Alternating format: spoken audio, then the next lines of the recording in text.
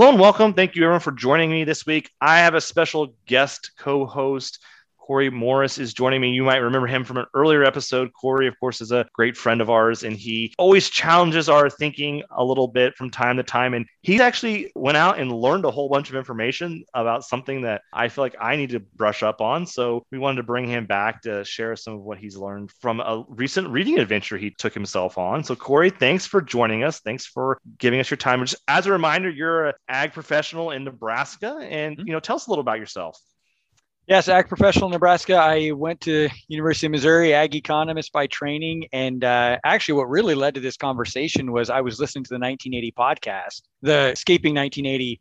That was before I was born and was so impactful. Everybody talks about it. And so it was something that I was listening to and brought up a lot of questions. One of those was just, hey, I want to learn more about Volcker. I asked you for some recommendations to read, and you recommended Volcker, The Triumph of Persistence. This is a fascinating book, what he did and just going through the 80s and all the inflation. I think it's worth pointing out that book is fairly new, correct?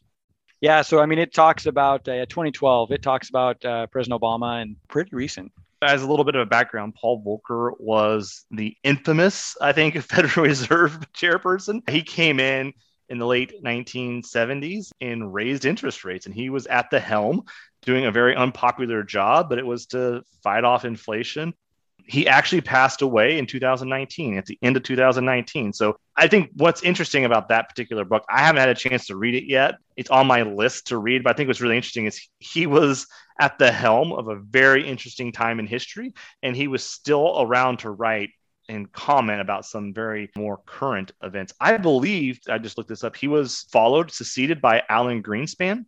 Mm-hmm. And so he was the chair of the Federal Reserve from 1979 until 1987. And so Alan Greenspan came into office in 87, and he stuck around into the mid 2000s. And then it was Ben Bernanke, Janet Yellen, and now Jay Powell. And so if you think about how many Federal Reserve chairs we've had since the late 1970s, early 1980s, there's only been a handful of them. Paul Volcker probably had the most unpleasant job out of all of them that we can remember in recent history. Yeah, it's cool. It's got a ton of documents that from his personal records, personal files, cards that were sent to him. And to your point about infamous and famous, there were a lot of people that were pretty upset with him about what he was doing with the high interest rates. But there's a story in there where he went fishing out in Montana and he had a rancher come up and have him sign an autograph his $10 bill. And he said, because you're the only reason this $10 bill is worth anything. Inflation was so bad. So it was both sides. Businesses that were going under because their boats were worth 10% of what they paid for them, right? So there's a boat dealer that he bought all of his inventory. He had to sell it for 10 cents on the dollar, and it totally bankrupted him. And others who were sending him tons of thank yous for bringing it under control, especially for people on fixed incomes. The idea here is when he raised interest rates to fight double-digit inflation, it had a huge impact on the economy. It sent us into the twin recessions in the early 80s, and capital asset values tumbled when we had higher rates. I don't want to spend too much time on that, but tell us some of the key takeaways you had from that. You shared a few of them already. What are some of the other takeaways that you have? Well, so it's interesting because just like, I don't know if you followed the short recently, like the GameStop short and stuff. Yeah. Wall Street Bets. Basically, hey, we've got more sold than there is. The whole book starts off with the Fed trying to save Bretton Woods, the gold standard. And the reason it was under danger was because the U.S. printed more dollars than we could actually redeem. We had too many IOUs to the gold we had. And so speculators, these evil speculators were saying, hey, there's too many dollars out there, and they were trying to make profit on it. And all the governments wanted to keep it because with that fixed price, you could go anywhere in the world. You knew exactly what everything cost. So as I read that book, there's a tremendous amount of time and energy and money spent in preserving it. Whereas if they just kept gold or kept to the agreement, it wouldn't any of that been necessary if we only printed what we sold relative to the gold. And the other thing that struck me is they talk a lot about balance of payments, which is just a big country thing, right? For we were started buying more than we were selling. So we were continually exporting dollars and importing material goods, which is what's happening now. But that's what caused a lot of the crisis. We weren't making anything as much anymore.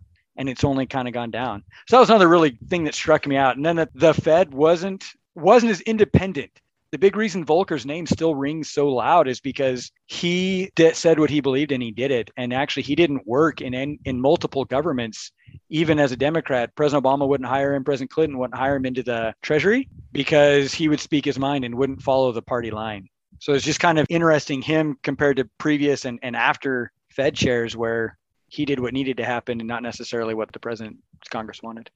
Yeah, so I think what's great is that there's this line that is very valuable. I think Mark Twain, it's associated to Mark Twain. You never know where these old quotes really started, but it was, history doesn't repeat itself, but it often rhymes. And so some of the things that we hear talking about concerns today, balance of trade, for example, when we think about the trade war with China, was an issue in the 70s and in the late 60s. And there were some changes that had to be made. And we could spend a whole hour talking about Bretton Woods, and I'm not even smart enough to really explain it all myself. So I wouldn't want to get into that topic, but the idea of exchange rates among countries were linked to the gold that these countries had in the 70s. We walked away from that. And so what was great about this, Corey, is you had sent this kind of summary to us about this book, and it caught my attention because I had just reread Business Adventure by John Brooks, and in there's a chapter. That book is really interesting because you read it the first time, like, oh, that's kind of interesting. And then you go through life, you're like, oh, I need to go read this chapter, reread it because something came up. So Piggly Wiggly was the one that I had to reread in 2020. 2021 has been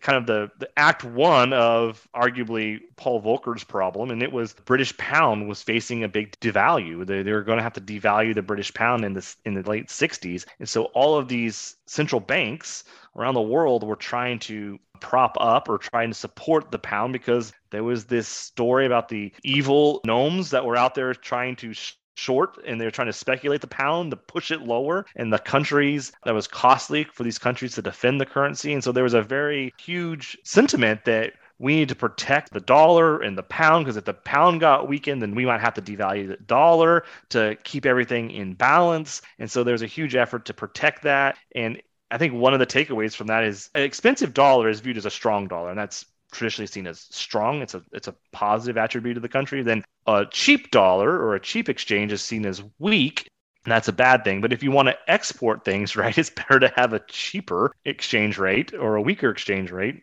to get more exports out the door. So tell us a little bit about the butter wars. We talked about this as we were preparing. So I think this is an interesting story that folks can go learn more about. Yeah, so the butter wars, and I want to come back to that strong, weak thing, but the butter wars were simply Denmark and New Zealand. I'm pretty sure it was Denmark and New Zealand. They were both selling butter to England. They both wanted to increase exports, and so they depreciated their currency so they would get cheaper. After this whole battle goes out, they both have the exact same amount of exports to England. They're both making less money now as part of it. Nothing really changed. And so everybody wanted to avoid that. I think it's interesting because we've transitioned from strong and weak to be, expensive and cheap, whereas back then it was reliable. There's quotes of, JFK said, a nation was only as strong as the value of its currency. And again, strong does not mean expensive. It means reliable. Perhaps that is why JFK half humorously listed military power behind a strong currency as a determinant of international prestige. Britain has nuclear weapons, but the pound is weak. So everyone pushes Britain around. And there's another quote in there where they won't work with the country in Southeast Asia because their currency is not reliable. It fluctuates too much. So we've kind of transitioned over the last 40 years from having a stable currency to now it's who's got the most expensive or cheapest currency. Mm-hmm. It's just interesting to me. That's great. So Triumph of Persistence is the name of the book that you read. And I think, the macro economy is something that we all can maybe spend some time this winter brushing up on, because it is in the center of a lot of our conversations. And so people are talking about inflation, higher interest rates. It's a good time to brush up on your history lessons a little bit and realize, there could be some key lessons. So Corey, anything else that stands out from the book as we wrap this up? Yeah, there's one last thing that was interesting. We give Paul Volcker credit for raising interest rates and just slaying inflation, right? What was interesting and became a problem is that he started lowering interest rates, but the Fed's rate, right? We all talk about the prime rate versus the market rate, but that interest rate came down, the Fed's prime rate came down, and the market interest rate stayed up or increased. The book doesn't say, there was a lot of disagreement around it, but Paul Volcker believed it was because he was refusing to monetize the debt. He would not buy the federal government deficits. And so the federal government was having to get their money from the private market. And that if they were not running deficits, the interest rates would have come down. I say there were people at Treasury and such at the time that disagreed. But I think it's interesting where we're continuing to issue debt and have higher deficits, and our interest rates aren't going up, and the Fed is basically monetizing them. So just that juxtaposition of, hey, he was lowering interest rates, but they stayed up. Right. And so when you start thinking about the branches of the government, there's the legislation, there's the executive branch. There's also judicial, but judicial doesn't usually come into this one. But now we have the Fed, which is not a branch of the government, but it's out there and it has not as much independence. It's not completely independent. It's not a silo, right? They generally want to get reappointed. They generally want the economy to do well. But we've talked about since 2009, around that crisis, the Fed was trying to stimulate the economy, and Congress is maybe cutting back on spending, which is not seen as a stimulant to the economy. And now here recently, everyone's been going full steam ahead. And so it's just interesting to note that not all the times in history is everyone working on the same page, is everyone using the same set of tools to move forward. And so sometimes they can have disagreements about how things play out. And so those can be important to watch as they play out. So yeah, everyone's kind of getting along today, but how does that play out in the future? That might not always be the case. So I think you had one quote that you shared earlier that I thought was really fun. Paul Volcker really hated, he didn't like inflation. So when he was in Harvard, he says, well, so he's working through some stuff. He says, it all sounded too easy. Push this button twice and out pops full employment. Equations do not work as well on people as they do on rockets, which you guys talk about in Ag Insights, that just the importance of the model is not reality. Okay, so back, he says, I remember sitting in class at Harvard listening to the fiscal policy expert Arthur Smithy say, quote, a little inflation is good for the economy, end quote.